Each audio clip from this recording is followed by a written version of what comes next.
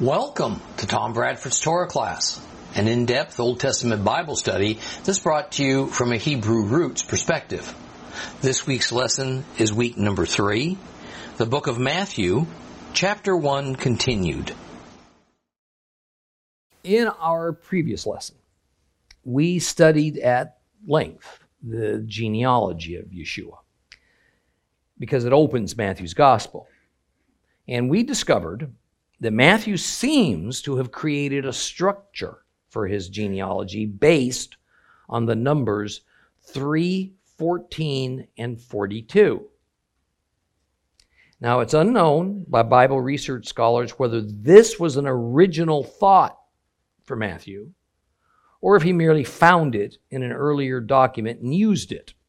Because after all three synoptic gospels, Matthew, Mark, and Luke, had to have used earlier documents to draw from because none of these writers were present with Christ.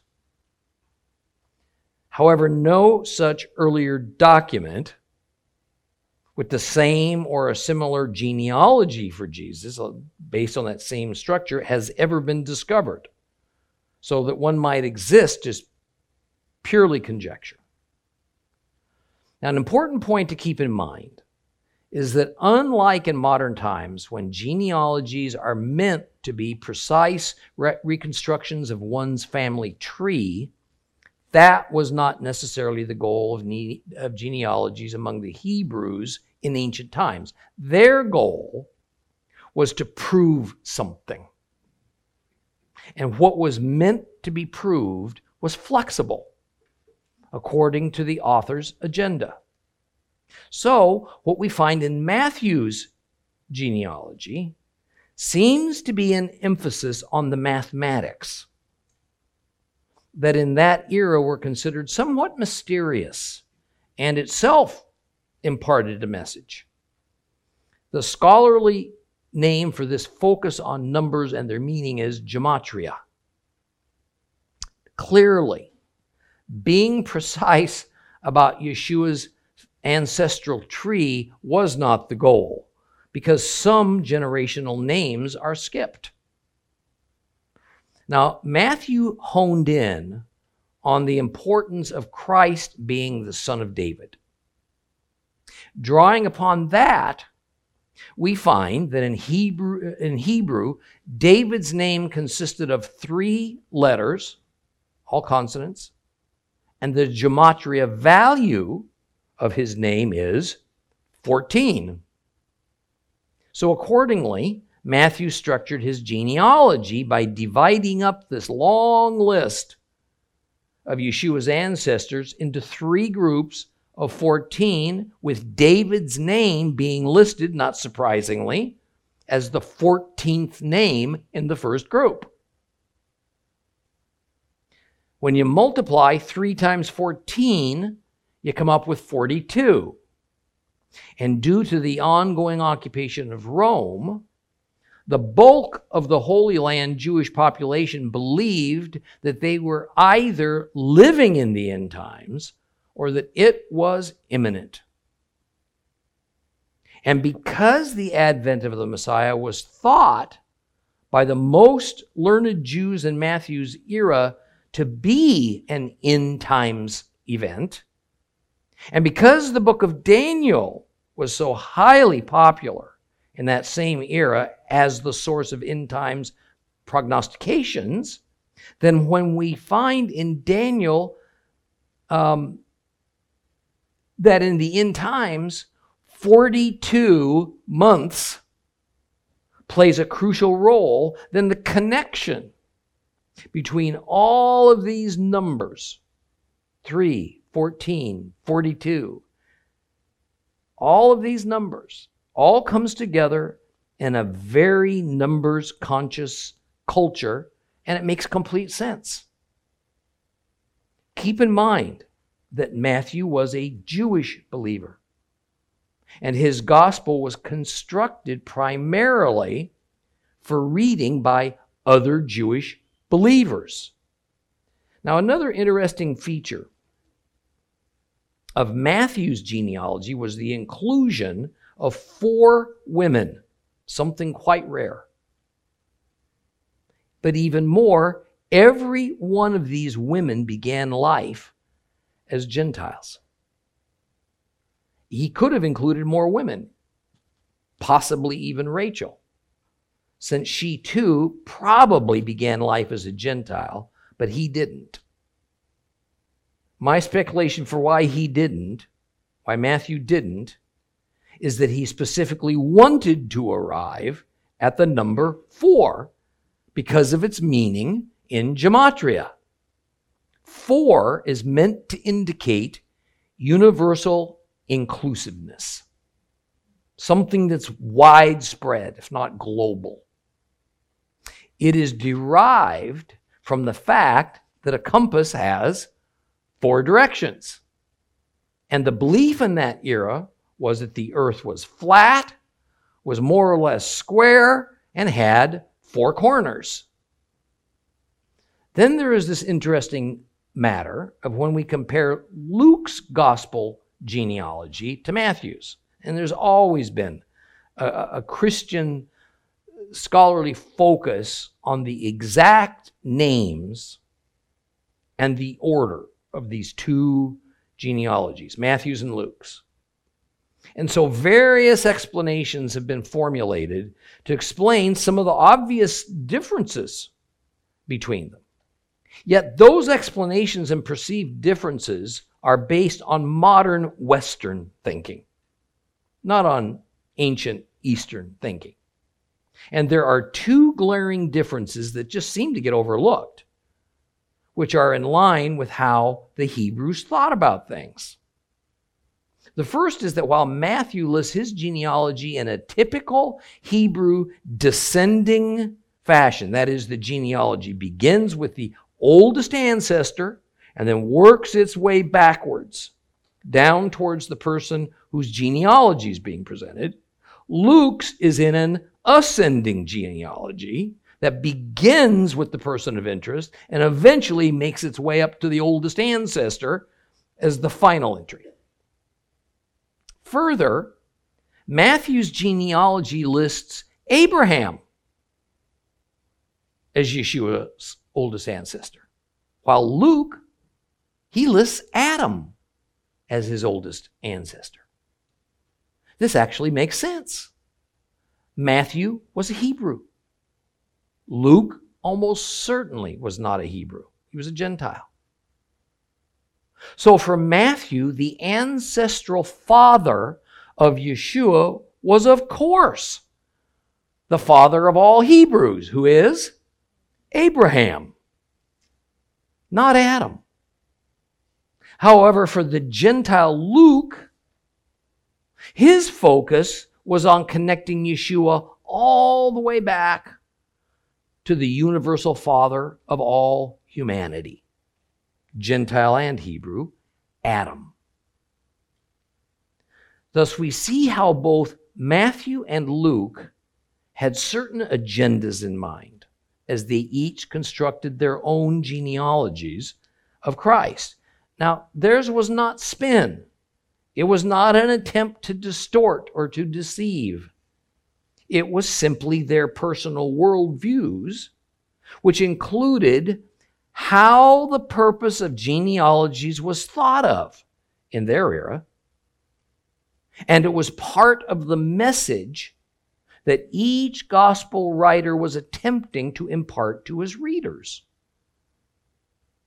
Now, another important principle that is woven throughout all of the Gospels and the New Testament in general, for that matter, was that Messiah was to be seen as the inaugurator of a recreation of everything, a second Genesis. All was to be remade new. As Matthew begins to tell his story of Jesus' birth, he immediately brings up the issue of Mary becoming pregnant by the Holy Spirit. Now, I want to pause for just a moment to explain something. Often we hear the term immaculate conception in regards to that event. In effect, this is conflating two entirely different things. The Immaculate Conception is purely Roman Catholic doctrine that has little to do with the birth of Christ. Rather, it is a doctrine held as a core belief that the Virgin Mary was herself conceived by a divine miracle.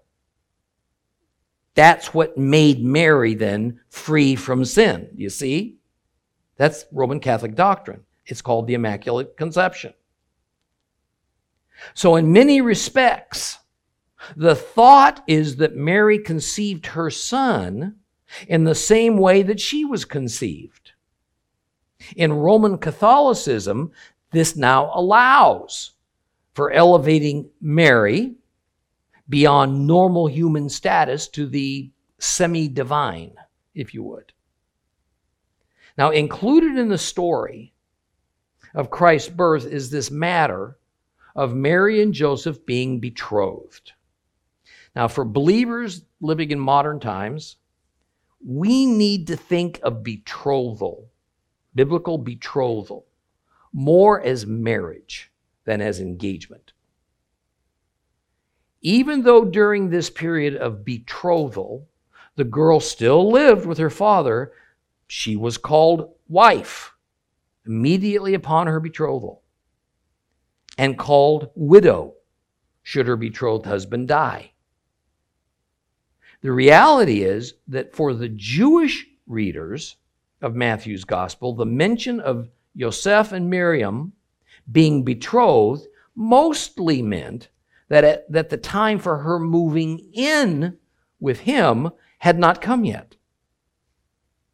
And it means that they were not yet permitted to have marital intimacy. Other than for that, they are completely married as we think of it today. In fact, for a betrothal to be called off, a get, a divorce document, had to be issued by the man. Because upon the betrothal, a marriage contract between the man and the girl's father had been drawn up and executed. It was a done deal. Now, we left off at the point last week when Joseph was trying to figure out what to do about this shameful dilemma of his betrothed pregnancy. And he had decided he would not publicly denounce her or charge her with a crime that literally could end with her execution. Rather, he'd merely handle things as quietly and privately as possible, which meant that he would end the betrothal by handing Mary's father a divorce document. However, as Joseph slept a very uneasy sleep, he was visited in a dream by an angel who brought him a message from God that gave him very different marching orders. So open up your Bibles to Matthew chapter 1. Matthew chapter 1. We're going to start at verse 18, which means if you have a complete Jewish Bible, that'll be on page 1224. 1224.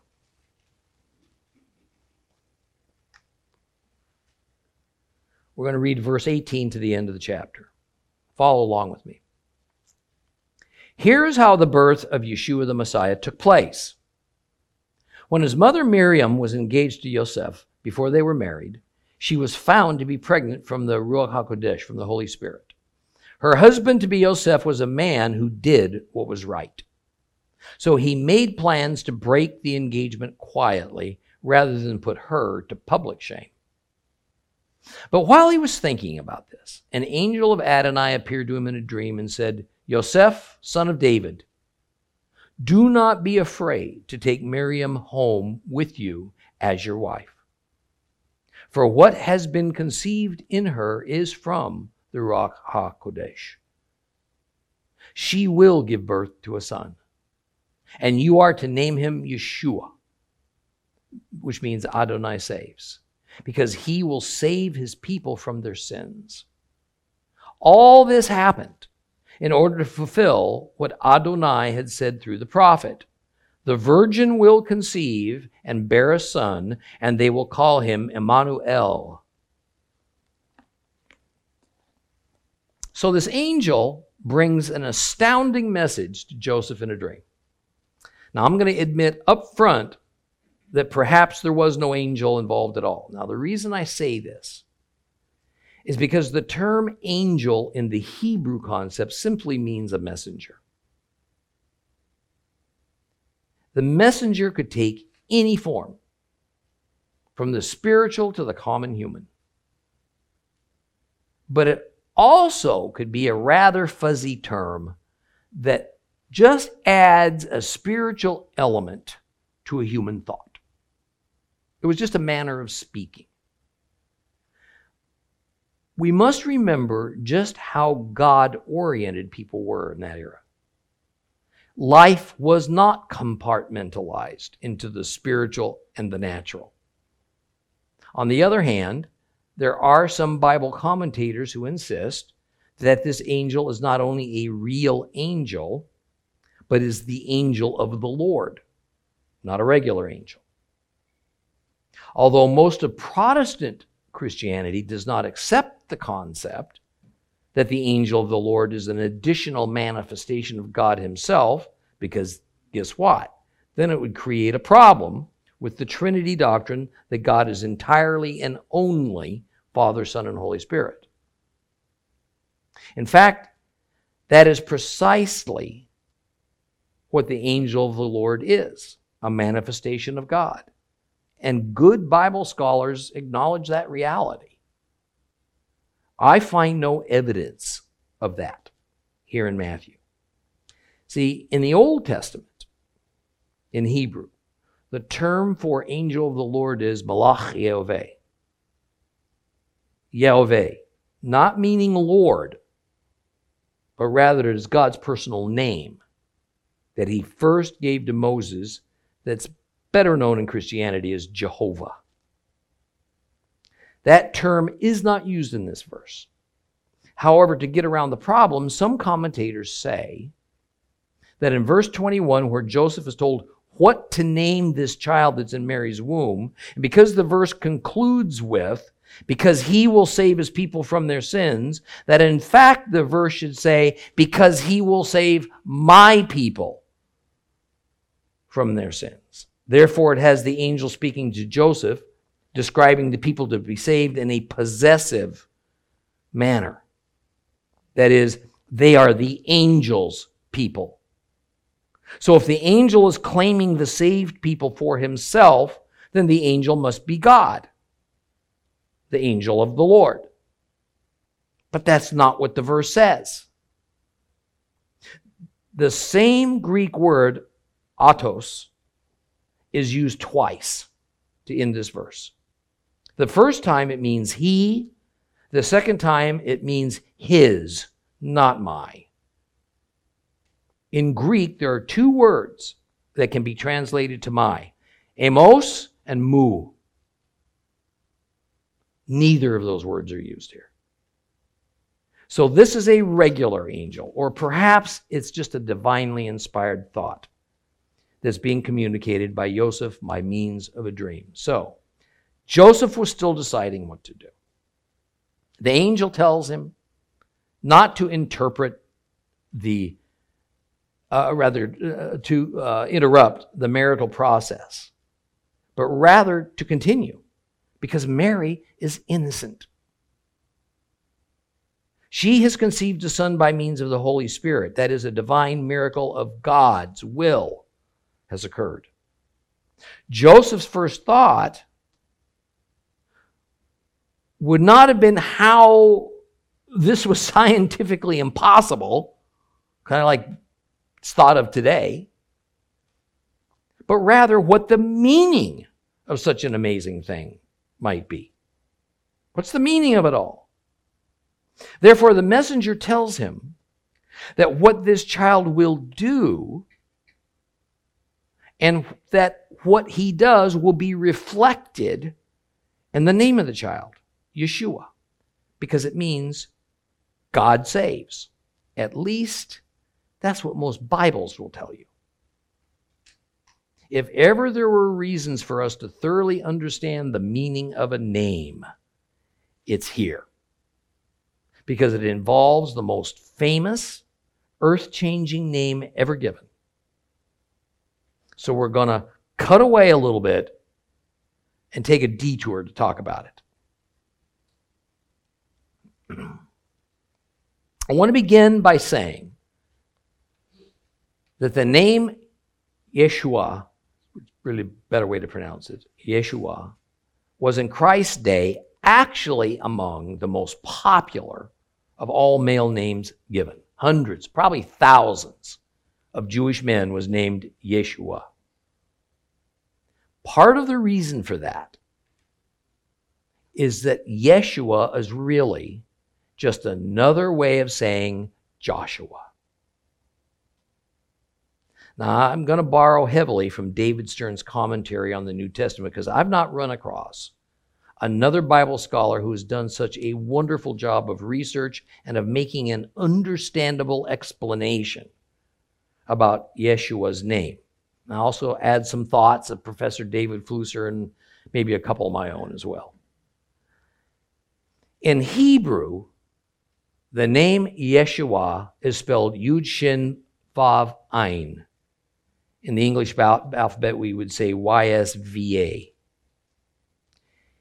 It means the same, exactly the same, as the Hebrew root word Yoshia, which means he will save.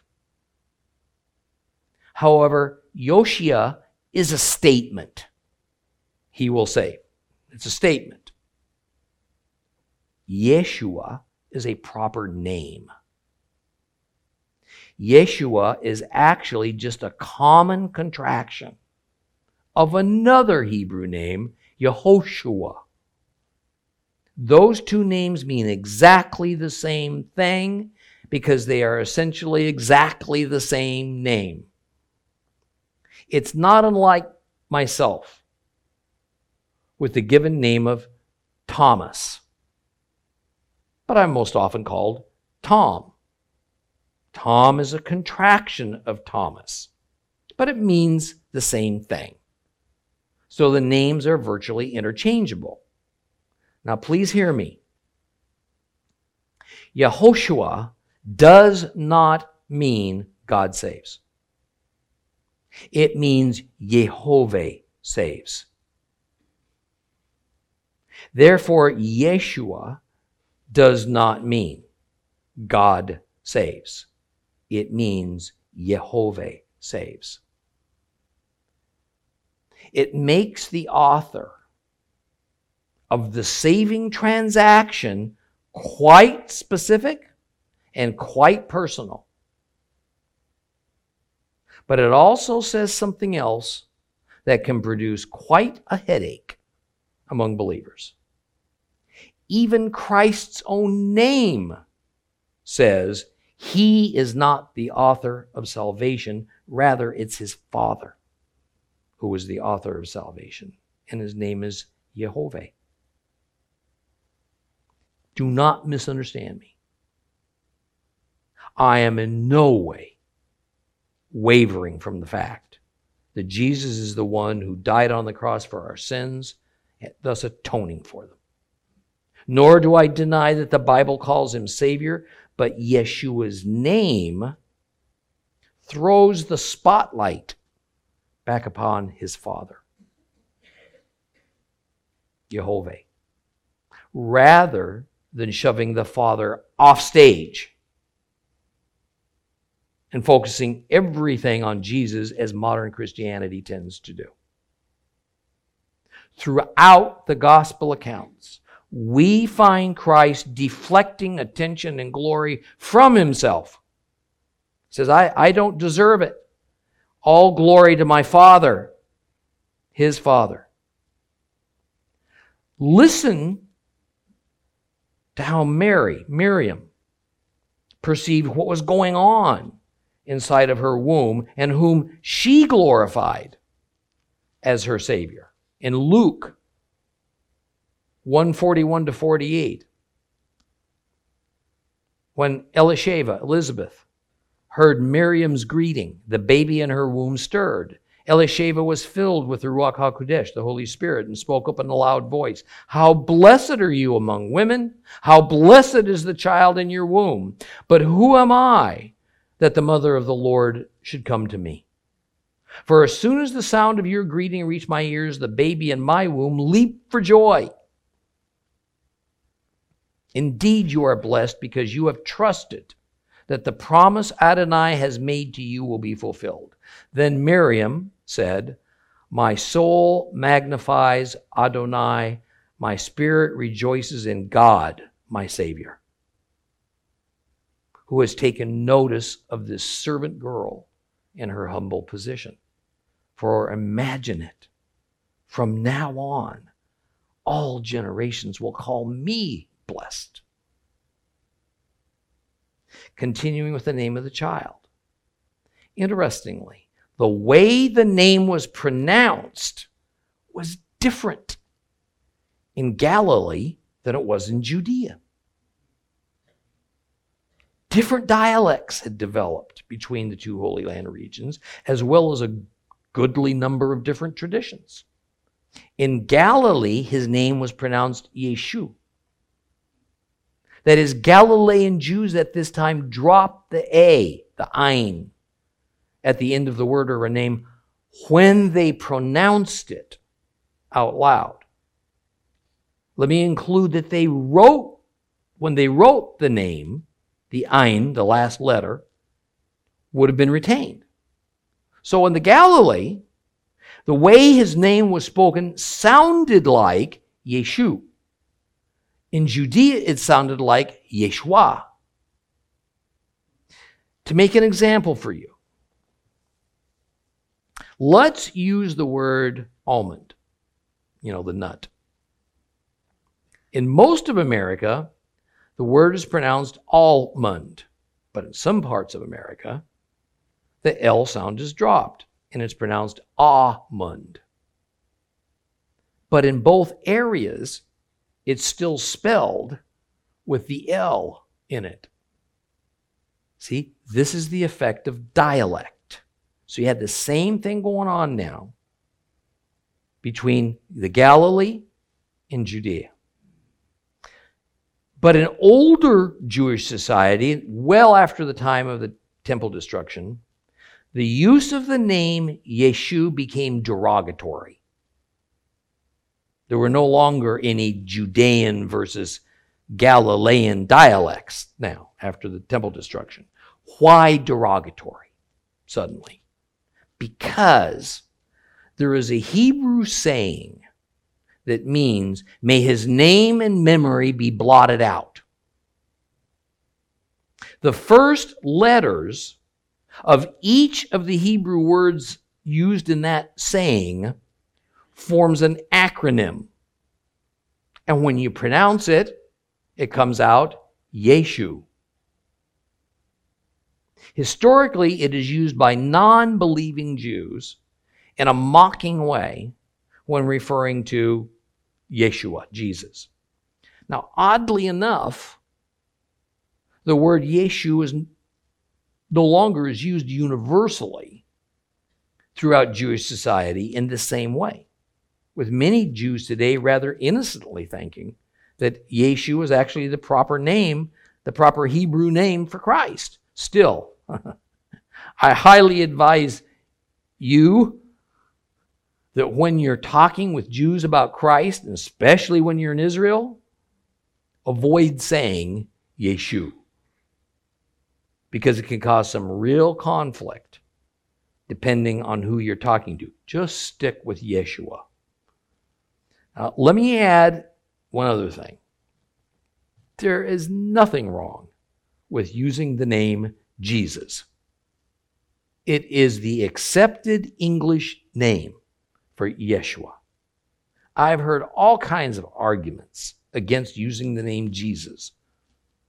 including that it's the English translation of the Greek word Zeus. That's just false. I prefer to use the name Yeshua because it was his given name in his native tongue, and also because English speakers can easily pronounce it. It's not hard.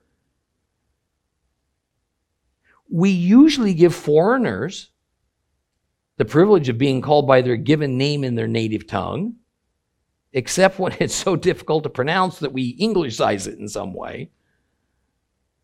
So my opinion is that for the most part, we ought to give Yeshua's actual birth name that same respect because we can. But it's not sinful and it's not pagan if we don't. I think we've exhausted this subject, so I'm going to move on here.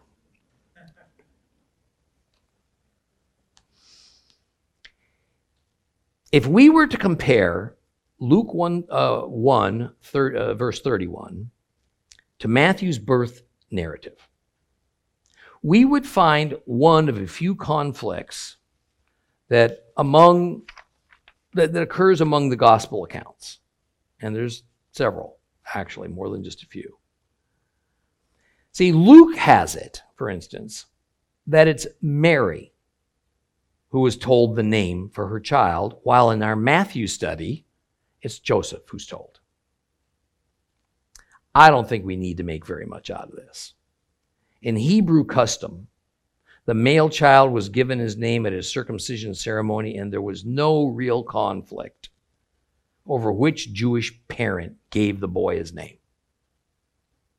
Besides, all things considered, it could well be that Luke and Matthew aren't in conflict at all. Rather, perhaps both Joseph and Miriam were told by God what to name the child. Now, I want to discuss this statement in Joseph's dream, that the reason for Yeshua's name is because he is going to save people from their sins. Now, I'm not sure exactly how Joseph and others would have taken this. Yeshua was among the most common male names in that era, and among the Jews, the term salvation still mostly meant deliverance from an earthly oppressor. In fact, the Jews nearly universally believed that the hope for Messiah would deliver them, save them, from what? The oppression of Rome. The more spiritual nature of the term as meaning salvation of sins in this era really had to do with being healed from sickness. It's to be remembered that there was no understanding of germs or viruses or bacteria, so there was few explanations in that time for where illness even came from. Mostly illnesses were seen as punishments from a god, and in Israel, they were seen as divine consequences for disobedience to Yehoveh. Sinning is the consequence for sinning, meaning for them to break the laws of Moses. Sin and sickness were closely tied together among the Jews. We find instances within the gospel accounts of Christ's healing of sickness being perceived by the Jewish observers as people being saved from their sins. Do you see the relationship? Now, it's easy for us to look back and understand that it is Messiah's atoning death for our sins, saving us from eternal damnation, that is in view in Joseph's dream. But few Jews in his day would have comprehended it that way. So now verse 22 brings all that Mary and Joseph are experiencing into a heavenly orientation as opposed to a human orientation. That is, despite the terribly difficult circumstances that this couple is facing. There's a reason for it. that goes well beyond their wants and needs. It is because God, through his prophets, prophesied that the Messiah would come into the world in just this way. And the precise prophecy from 700 years earlier is quoted in the book of Isaiah. Isaiah 7:14. Therefore Adonai himself will give you people a sign. The young woman will become pregnant, bear a son, and name him Emmanuel. God is with us. Now, before we discuss this particular verse as the prophecy that Mary's pregnancy is fulfilling, I want to highlight something that has caused a goodly portion of the institutional church to veer off, terribly off course in some ways. Perhaps more than ever, the Old Testament today is shunned as being irrelevant for Christians. And if it has any relevance at all remaining, then it must be only for the Jewish people. The birth of Christ essentially not only closed the book on the Old Testament, it abolished it, according to modern Christianity. None of this is true. And it actually defies Holy Scripture. But when this fundamental doctrinal attitude is taken, it greatly tarnishes and diminishes the Bible's divine authority, so we can easily lose our way. Verse 22, then, directly connects the Old Testament to Mary's pregnancy. Yeshua's birth, life, death, and resurrection are all foretold in the Old Testament. In the New Testament, we have the record of those hundreds of years old prophecies finally coming to fruition. The Old Testament is as much the foundation for the New as the foundation of a building is laid so that something can be constructed upon it.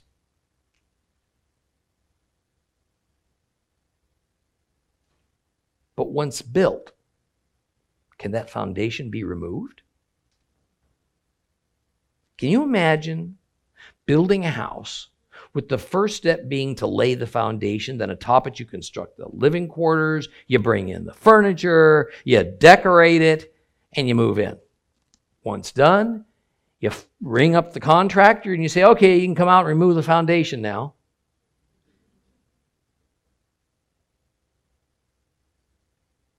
Because it's just not needed anymore.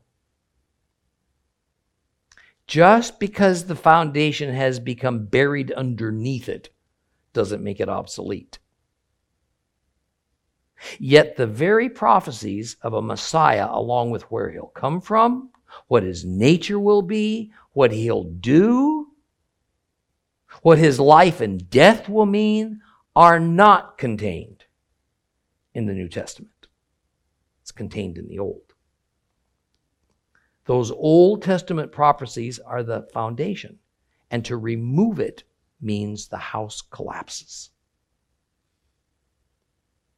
David Stern claims that more than 50 messianic pretenders have come and gone since just before Christ's birth. None of them fulfilled the Old Testament prophecies. Only Yeshua has. The latest one is a fellow named Menachem Mendel Schneerson, a rabbi who passed away in 1994. His followers so revered this man that they declared that he was the Messiah, and many of them still believe he is. It matters not at all to his Orthodox Jewish flock that the rabbi, a good and decent man, by the way, fulfilled none of the Tanakh that they supposedly are learned in. None of it. Yet despite the fact that Yeshua of Nazareth did fulfill all the prophecies about a Messiah, these Orthodox, along with most other Jews, refuse to accept him. They want to wait for another. Now, as for Isaiah's prophecy, notice that the complete Jewish Bible says that the virgin will conceive and bear a son. We'll find the word virgin used in most English translations. However, that is not what's in Isaiah's prophecy. The Hebrew word is alma. It means maiden or handmaiden of good reputation. It inherently means a young unmarried woman who is of childbearing age. In Hebrew society, such a woman was supposed to remain in a virginal state. Not all did. So the idea of virginity was in the background of the definition of alma, young woman, young maiden. However, that's not the main point of the word itself. It is meant to convey youthfulness, marriage eligibility of this woman. The Hebrew word for virgin, where virginity is the point, is betulah. Betulah. Two different things entirely. So if we're being intellectually honest about it, the context for this prophecy in the book of Isaiah was actually addressed to King Ahaz. It seems to be about the eventual birth of a Davidic prince that was meant as a sign of hope for the struggling kingdom of Judah.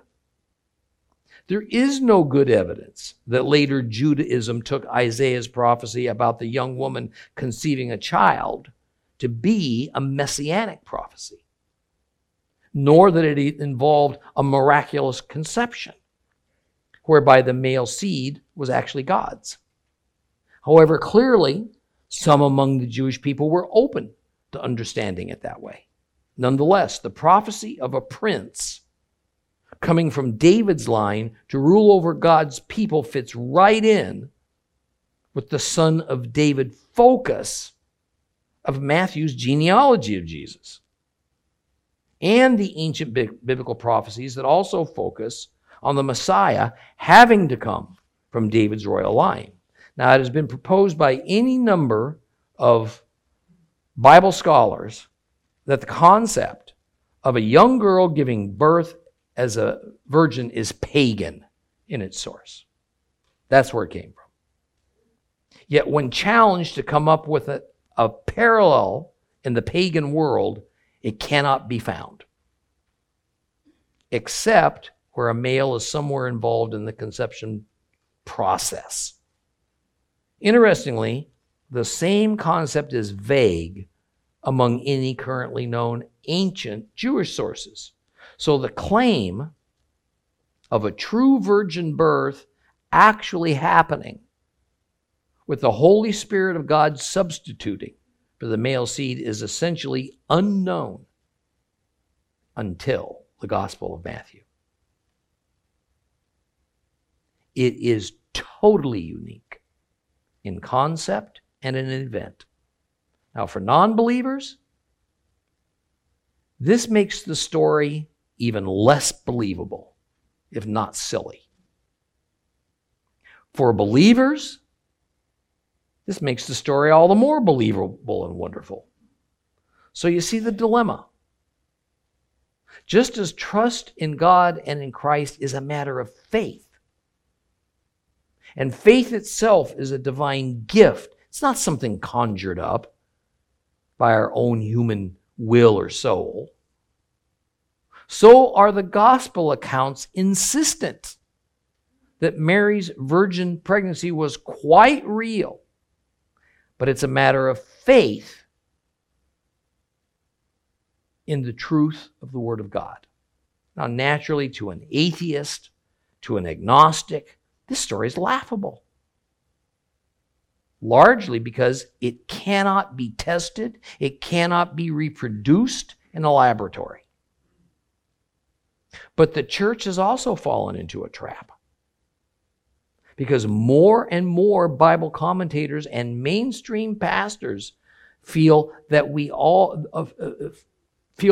read of miraculous events in the Bible, but they must have natural explanations if they're going to appeal to modern, well-educated people. Yet to the human mind, if a fully natural explanation can be proven, then it's hardly a divine miracle. Instead, this just becomes ancient myth. So it's no longer unusual at all for professing Christians to at once claim to be followers of Jesus, but at the same time dismiss the many miracles surrounding his conception, birth, life, death, and resurrection. Now, at the risk of offending, I warn those who embrace such a dual mindset. Dude, you are not likely saved believers at all. But rather, you merely practice a modern philosophy of Jesus that you think he preached. Yet it is a philosophy that has been filtered, sifted, and picked over to rid it of anything divine, of anything miraculous, or even authoritative in the modern world. And it leans more towards whatever is the current political correctness. So sincere faith and trust then is no longer required. Just participation in a group of the like-minded. Now, verses 24 and 25 tell us that Yosef not only heard, but he also acted upon the instructions within his dream. This is the very definition of the Hebrew concept of Shema. Hearing and obeying, as opposed to the passive concept of listening but without action. Despite full knowledge by Yosef that this child was certainly not of his seed, he fully accepted Yeshua as his son. In the Mishnah, Baba Batra 8:6, we read, if one says, this is my son, he's to be believed. Even more, in the Gemara, this concept of sonship is expanded upon, and it says that this right of just declaring somebody their son is to be extended even as it involves matters of inheritance. This is important. Really important. Because since Joseph is in the royal line of David, then Yeshua inherits the right to the throne from his legal, but not his biological, father, Joseph. So in the end, Joseph did not issue Mary a get, the divorce document. Rather, likely somewhat sooner than customary, he hurried to complete the betrothal period by having her move in with him. Yet, the consummation of the union was postponed. This passage states frankly, they did not have sexual relations until after Mary's divinely conceived child was born. Now, I want to sum up Matthew chapter 1 in this way. Matthew's purpose was expressly to begin his gospel by explaining who Yeshua is. Matthew says he is the Messiah, he is the son of David, the son of Abraham. He was brought into this world by an otherwise nondescript, unimportant country girl. His unique conception was a direct work of the God of Israel and none else. Believability, plausibility play no roles. You know why? Because God does not bend his will or his ways to suit us. He does not move his will to meet mankind's expectations. Even Messiah's name was God ordained because it says what he will do. Through Christ's earthly father, Yosef, Yeshua is legally connected to the throne of David. Through Christ's earthly mother, Miriam, his origin is divine.